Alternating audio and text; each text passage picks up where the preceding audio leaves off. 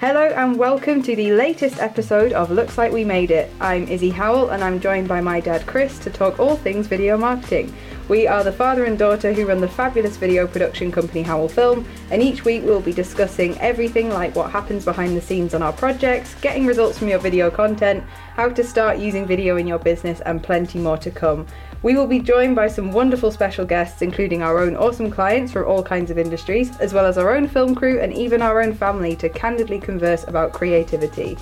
On this episode, we are discussing live events versus virtual events, and to help us answer this question, we are joined by Paul Andrews, founder and CEO of Family Business United, an organisation which celebrates the importance of family businesses in the UK. So without further ado, let's get started, and of course never miss an episode every Tuesday by giving us a follow or subscribe, as well as finding Howell Film on Instagram, Facebook, Twitter and LinkedIn. Let's go. Let's do it. There we go. You need to take a breath. There we are. So hello Paul, how are you? Yeah, afternoon Izzy, good thank you. What an intro. Yes, I know. I can breathe now, but if you want to kick us off then by telling our listeners a bit about you, a bit about Family Business United. So yeah, I created an organisation that supports and champions family firms. 20 years ago I started doing this, but 10 years on my own. So the last 10 years has all been about celebrating family businesses just like yours. Absolutely, yeah. And that's kind of how we ended up kind of being acquainted with you and Family Business United, because obviously we are a family business and it was a massive community that we weren't expecting was all together. It's a massive untapped in some regards. It's kind of, it's all out there, and it's only when people like Paul open your eyes to just how important and how big family business is to the UK economy that you actually take notice and think, wow, we're not alone. You're not alone. You're definitely not alone. And just some context, I guess. There are about 6 million family firms in the UK today, and they employ about 12 million people. And the reason that I guess people haven't really heard of them is because they tend to think of things in silos. So you'll think hotel, construction, property, but you won't understand that actually families own businesses in all those sectors. And when it comes together, it's a real fruitful part of the economy, and it makes a massive difference every day. Absolutely, yeah. And I think so.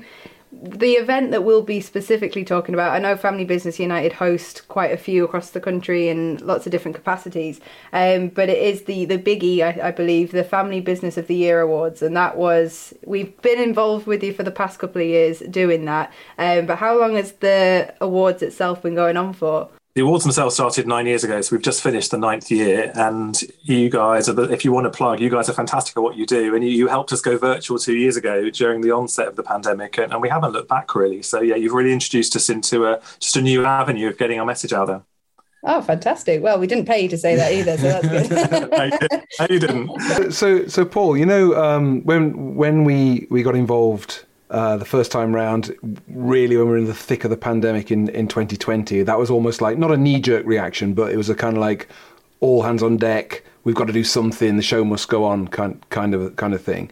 Obviously in 2021 you had chance to reassess your options, and I know we went back into kind of a degree of lockdown, and it was still obviously very serious, but do you feel that I suppose in a nutshell, what I'm trying to say is, would you have still done a virtual event, or would you have done a hybrid maybe, or would you have gone live again? It's a really good question, and it's one we thought about long and hard, I guess. As an organisation, we've put events on, as he said, around the country. So we do road trips in Scotland in a normal period, a normal year. And the pandemic really threw us a curveball, because actually as an organisation, getting out and meeting families and talking behind the scenes and factory tours, everything was thrown on its head. And if I'm being honest, March 2020, I think it was, we held our last in-person conference in London, the Great British Family Business, on the Thursday, and the following Monday we went into lockdown. And I hadn't really seen it come. We'd all seen it coming, but I hadn't really seen it coming. And at that point, like many people, I probably wasn't aware that the virtual world existed. And that comes with a caveat, to be fair, because I do a lot on social media, and we've done a lot of filming and stuff in the past. But actually, I didn't know what Zoom was. I'd never heard of Teams. So we really had to stand back and say, well, what can we do? We need to survive. And we need to give our family business community things that will help them grow during the pandemic and continue to evolve. So talking to people like you in terms of the use of video and how video could help was a start for us. Getting underneath the skin of what a virtual event really was, because I didn't know. It's very different, isn't it, between being in a virtual event and being a TV show. And so there was a lot of learning that went on in a very, very short period of time. And like everybody else, we took part in lots of webinars. We did lots of webinars ourselves, but actually the virtual event was something more. And I knew for the awards, they're well attended every year in person. People come to London, but they're quite an expensive thing to put on, and people commit time, spending money on hotel rooms and bringing their teams to an event. And they're quite bespoke, quite small, 200 people come to them. So the flip side was that, well, actually, if we go virtual and we talk to somebody like you guys, one, what can we do? And two, how can we make it so it's got that personality and it's not just watching a show? So I wanted to do something, especially for the awards, that kind of celebrated family businesses in a way that you take all the best bits of awards and you engage with people and it all comes to life, and they get to celebrate, they get to do the social media things, they get to work with their teams. So you kind of help to bring that together. Ups and downsides, I guess, of both. Sponsors want to meet people. And physically want to meet people. So from a sponsor perspective, you could argue it's not as good doing it virtually. But actually, if you learn and apply the right criteria to being a sponsor, it can be more powerful because they have their branding when they host the award themselves. They tell everyone who they are. They're talking rather than just being on stage presenting. But also it gets their personality across. And they can then engage with the audience on the feeds and all the other thing live on the night. So they get to talk to everybody. And I think the first year we had, it was a complete lockdown. So people were staying at home and they weren't even allowed to go into their offices with their colleagues. So we had, I think, about 1,700 people live streaming the premiere on YouTube, which was fantastic. Flip side of that is it's incredibly scary because when it counts down and you've got 30 seconds to go and the screen goes blank, you've got no idea if it's going to work or not. So you're sitting there terrified that you've lost everybody. And I just remember the first year, Linda, my wife, saying, well, what's the contingency as the screen went blank? And we didn't breathe for 20 seconds, dreading what was happening. And I just like, well, there is none. This is it. It's a premiere. It's live. There is no contingency. And it worked beautifully. And the feedback was sensational. We had better feedback than we've ever had and better engagement. So I think as long as you do it and it's real and you're being honest with your character and personality and doing it the way you want to. We filmed everything, as you know. I filmed everything in my garden with birdsong and butterflies in the middle of the afternoon on the hottest day in the year with sweat dripping off my head in a DJ. But actually, people liked the fact it was human and it had a personality, and the way you put it all together for us was fantastic. So, yeah, I think it has a real positive place to go.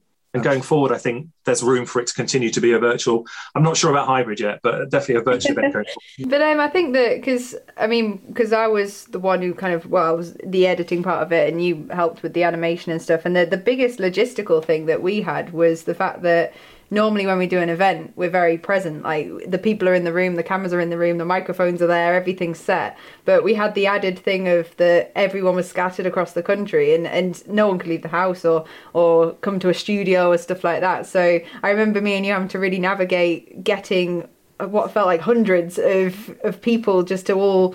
We had to let go of a bit of the quality control of, people might not film things the way we would do it and stuff, and how can we make sure that all of that comes together and stuff. And that was the most interesting part for me in terms of pre-production, because I'd never had to collate content like that before. I'd always have to do it. We'd always do it ourselves or have that kind of control. And I thought that element of having people in their own homes across the country with their families applies really nicely to the family business message, because we were sat together in the garden watching it. I mean, we'd seen it before, but we were sat together and we'd seen it about 300 times by that point. So. but it was a nice sort of family evening, and it had a very different approach, I suppose. I personally really like the honesty of, because when you work professionally in filmmaking, videography, whatever, it can be quite clinical. It's all everyone likes to speak in acronyms. It's all very kind of technical and I like it. I like it when people do stuff on their phones and they've got their thumb over the microphone, or they're wobbling it, or they're missing the someone's head or whatever. And actually though, you get I think you get a real beautiful honesty that I'm not trying to undo what we do for a living, obviously, but actually, I think it's a thing. It's a thing of beauty in some regard. I like that. I think you're spot on, Chris, because I think for me, one is, going back to your point, we had no idea the quality of we had to ask everybody that took part to record an acceptance speech. And lots of family businesses have never done proper PR or video or any of this stuff before. So they're in our hands, but you still say to them, hold your phone landscape and just record 2 minutes or at most 2 minutes with some gaps. Some did it beautifully. Others had to be handheld a lot more. Yeah. But actually, what you got was real honesty. And if you go to an awards evening, they've thought about, if I win, I'm going to say this, this, and this.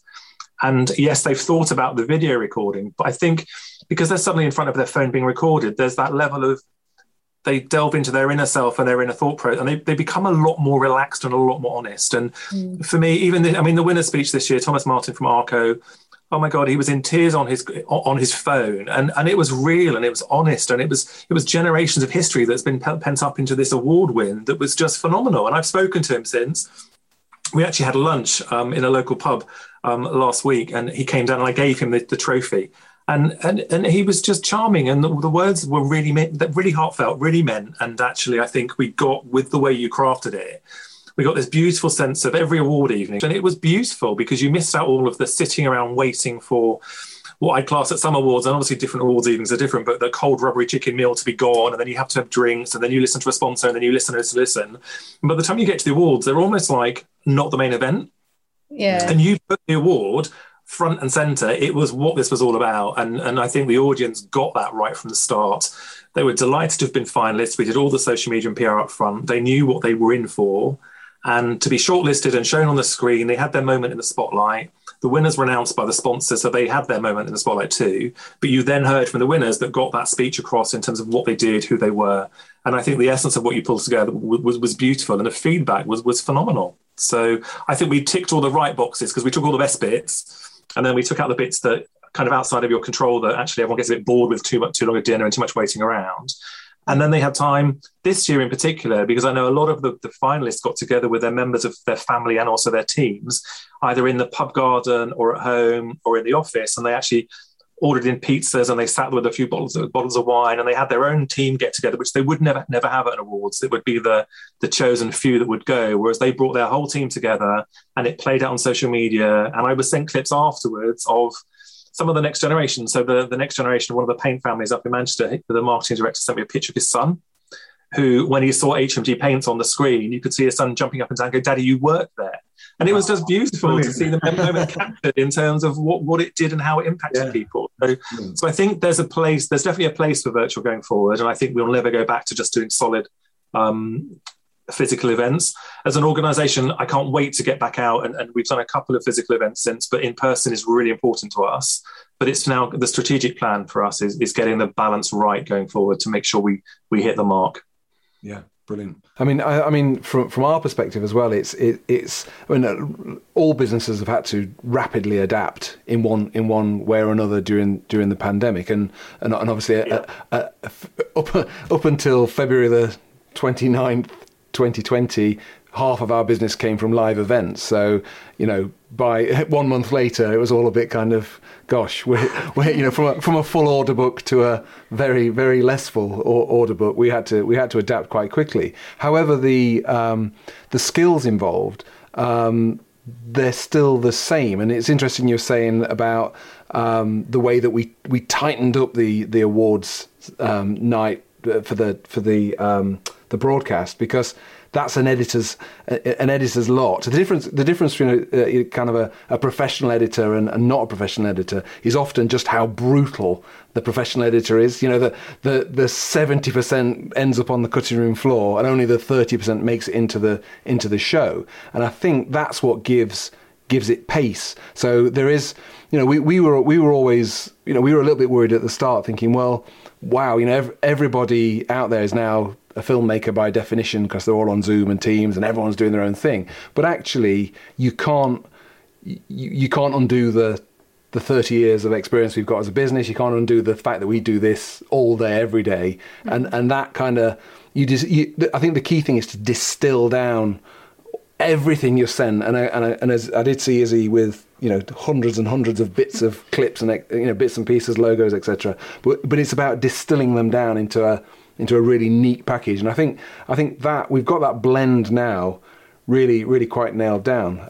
Yeah, it was the first one, I know, because we were all kind of going by the seat of our pants on that first one, because that was the one where we all sort of went, right, okay, we'll work together and we'll build something and we'll see what we can do. And that was one of my first experiences of doing something completely in the edit suite. I mean, in my head, there's always that natural process of I see the client, I get the film, I get the footage, and I cut it together. And that was a bit of more of a comfort zone for me. But I really enjoyed getting the content from the family businesses and stuff. Like, some of the stuff is just brilliant, and you'd see that real kind of, I'd feel like kind of like a bit of a sense of pride really when I'd see their little videos put together. And I think it was Coleman's this year. I remember theirs was brilliant, where the 3 generations, and they got everyone in the shops, and it doesn't matter on their side if you're a professional and you're amazing and you've got all these cameras, but my job as the editor was just there to put everyone on the stage basically, and they really showed up for it and did a great job. No, it's true. And they were brilliant, and the energy they gave to the win. Obviously, they didn't know at the time they'd won, but they gave the energy through the film. And I think the delightful piece for me was when you say you had the 3 generations, and actually the father who founded the business and the older generation missed his cue, and his daughter, the second generation, elbowed him, and then they left. We'd filmed it 15 times by then. We weren't going to film it again. But actually, I loved that because it was real, and it really captured the essence of who they are and how they integrate and stuff. So you're right. Your job was probably made easier by some of the footage, but then it's not, because it's constrained by every piece of footage is different, and you have to try and make some sort of commonality and process and flow. So there is, I mean, we can all do webinars and we can all do Zoom calls, but that doesn't make us editors and producers. And there's definitely a space for people like you to do what you do, because it just polishes it, and it takes something and puts it in a way that manifests the essence of what we want to do. And for us, working with you, because you're a family firm, it's the icing on the cake. We try and be true to who we are as a business. And look, we took a punt the first year, and I know you took a punt, and we got the finished video to review on Monday night at midnight when it finally downloaded, and we were going live on Thursday. So we did sit on the seat, sort of fly by the seat of our pants the first year. And the second year it got clearer and we knew what we were doing a bit more. But it's about asking for the things up front, and I guess there's a project manager and timetable. So you pushed and prodded in all the right places to make us do what we needed to do. But working with families is always tricky, because there's always, as you know, the pandemic's affected in many different ways. So some have been working firefighting, others have been thriving, but still busy with no staff and all sorts. So this year I think was more challenging than last year. But I'm already looking forward to next year, because I think we can do it and make it even bigger. And on a more sort of general note about family business, Paul, is there a sense of optimism with the people you're speaking to? Is there a kind of, I would never say it's behind us, but I'd like to believe we're through the worst of it, and certainly for us, we feel like there's an energy building. We've got some quite big projects booked in from October onwards and into 2022, and I'm just wondering if that's your experience. Yeah, family firms are resilient, and some of the entries in the awards this year, multi-generational, so they've been around for 200-300 years, and the oldest goes back to 1515, so wow. 26 generations. So there's longevity there, and the family businesses that plan for the long term and the kind of stewards for the next generation really have plans to safeguard themselves. Notwithstanding, some have struggled because they didn't see this coming, or they were in such a unique position in terms of maybe supplying the hospitality trade, they would never have experienced or expected the whole thing to fall over. So there have been moments where all businesses in the last 18 months have stopped and reflected and had to think. But there's definitely there's an air of positivity. There always has been, in terms of that they will survive. They may become out a different business to the one they went into, or they may have diversified or done something differently. But there's always been that we are going to make it. But now talking to them, there's a real energy. A lot of them are struggling in terms of recruitment. So the fact they're recruiting and they can't get the people is a really positive sign. There's still an uncertainty in terms of quite what the next 6 months holds. And so for organisations like ours, it becomes slightly more of a challenge, because we can put lots of in-person events on, but that doesn't mean anyone's going to come to them. And so you've underwritten an event and it costs a lot to not put on an event, sort of thing. So I think the next 6 months with events, they will start to unfold, and people will start to come back. But just flicking forward to next March and our big annual flagship conference, the Great British Family Business, that's going to be virtual. Not because I think we need it to be virtual, but as in we need to because of the pandemic, but talking to the people that came to that last year, which was managed by a family business up in Scotland, we had people from all around the world come, and our members from the kind of the northern parts of Scotland and the southwest parts of Cornwall that wouldn't have travelled, in their own words, we would not have come to London to the event, but they joined and they enjoyed it, and they're already booking for next year. So for us, there's a commercial issue. We have to make sure we give the people that want to come to the thing what they want. So we're balancing our model now with in-person and online virtual stuff. But I think there'll be more from us, more strategic thought pieces in terms of what we do locally, in terms of maybe smaller get-togethers, regional dinners. Having said that, we're doing an in-person road trip around Scotland in a couple of months' time for 10 days, visiting family businesses and going out to see them. So there's that hybrid mix, I guess, in terms of what we do. But I'm not going to go down the hybrid route of a hybrid event, because my fear is they don't work for either the people in the room. So are these all distilleries that you're working your way through? To be fair, there are a couple. We're actually going to see, and I'm really pleased, we're going to see at least 2 of the winners from the awards. And for the first time ever, we're going to the Outer Hebrides. So we're going to one of the Scottish islands. So we're going out to meet Essence of Harris in Harris on a ferry, and driving down through Harris and Skye. And I'm looking forward to that immensely. But just to go and see these businesses where they operate and where they're so proud to be from, and especially someone like the Hebrides, where they're actually looking to try and build a community to provide jobs and income for the community at large and to keep the islands alive, I think it's fascinating that we can go and see them. So, yeah, no, we are going in person to see them, and there are, I think, at least 4 distilleries on the map already, to be honest. Rightly so, but no, that's it. I mean, because we were involved in the conference that you did in March and stuff, and we were booth holders, and that was our first experience of a virtual booth, and that was like it was weird at first to kind of get around the difference in how you communicate with people, but once we got the hang of it in the morning, we were flying. It was I like the random visitor thing. That was like the spin a wheel and someone pops up and it was interesting to see, like, you know, where, and they were kind of, who are you? Oh, you know, and I quite like that. It's just random. It was really good. I think and it's great to see that there's more of that moving forward and into 2022, which is brilliant. But there's an educational piece, isn't there? Because actually the first time you do this sort of stuff, and it's virtual speed dating almost for businesses, then you don't know how it works. But the fact you can extend a conversation, you can exchange business cards, it's no different to going to an event and actually seeing them. But actually, because it's short-lived, one of our Australian contacts bumped into one of our Boston contacts in the virtual networking. So they made international connections just by being in the same place at the same time. And it worked. And I think we just have to educate people in terms of letting them know how to make the most of the bits they have. And again, from a sponsor perspective, using the chat rooms and going out into the networking rooms and actually physically trying to just network but do it virtually, it's just an art. You have to learn how to do it, and once you've got the knack, then I think it's more powerful as well. You can meet more people. We interestingly, we're now getting involved in virtual events, but live virtual events. So this is the next phase, Paul, whereby the scary part. So we're currently doing all the pre-production and technical work on quite a large live streamed event, and that's going to involve a sizable audience in Japan, an audience in America, a UK audience, and we're going to have to, but we're still, we may come a cropper on this, but we're still going to be feeding in all the animation, feeding in all the graphics, handling all the audio. So, this all boils down to how good your broadband connection is ultimately, but we should we should be okay, he says. But ultimately, there's almost like a natural progression now between, and we're still doing live events, we're still doing virtual events, but virtual live is the next biggie. So I don't know if you fancy that in the future. We're getting there slowly. I think is probably let's see someone. I kind of need to see someone else do it. Whereas I think the awards, we took a real punt early on and we just said we're going to do it, and we did it, and we were probably a bit of a pioneer in the space to do that. I'm not sure I'm ready to be a pioneer in the hybrid space. Oh no, that's it. Well, I think what is there? So how can people get involved with Family Business United and find out more? And where can they find you on social media, online?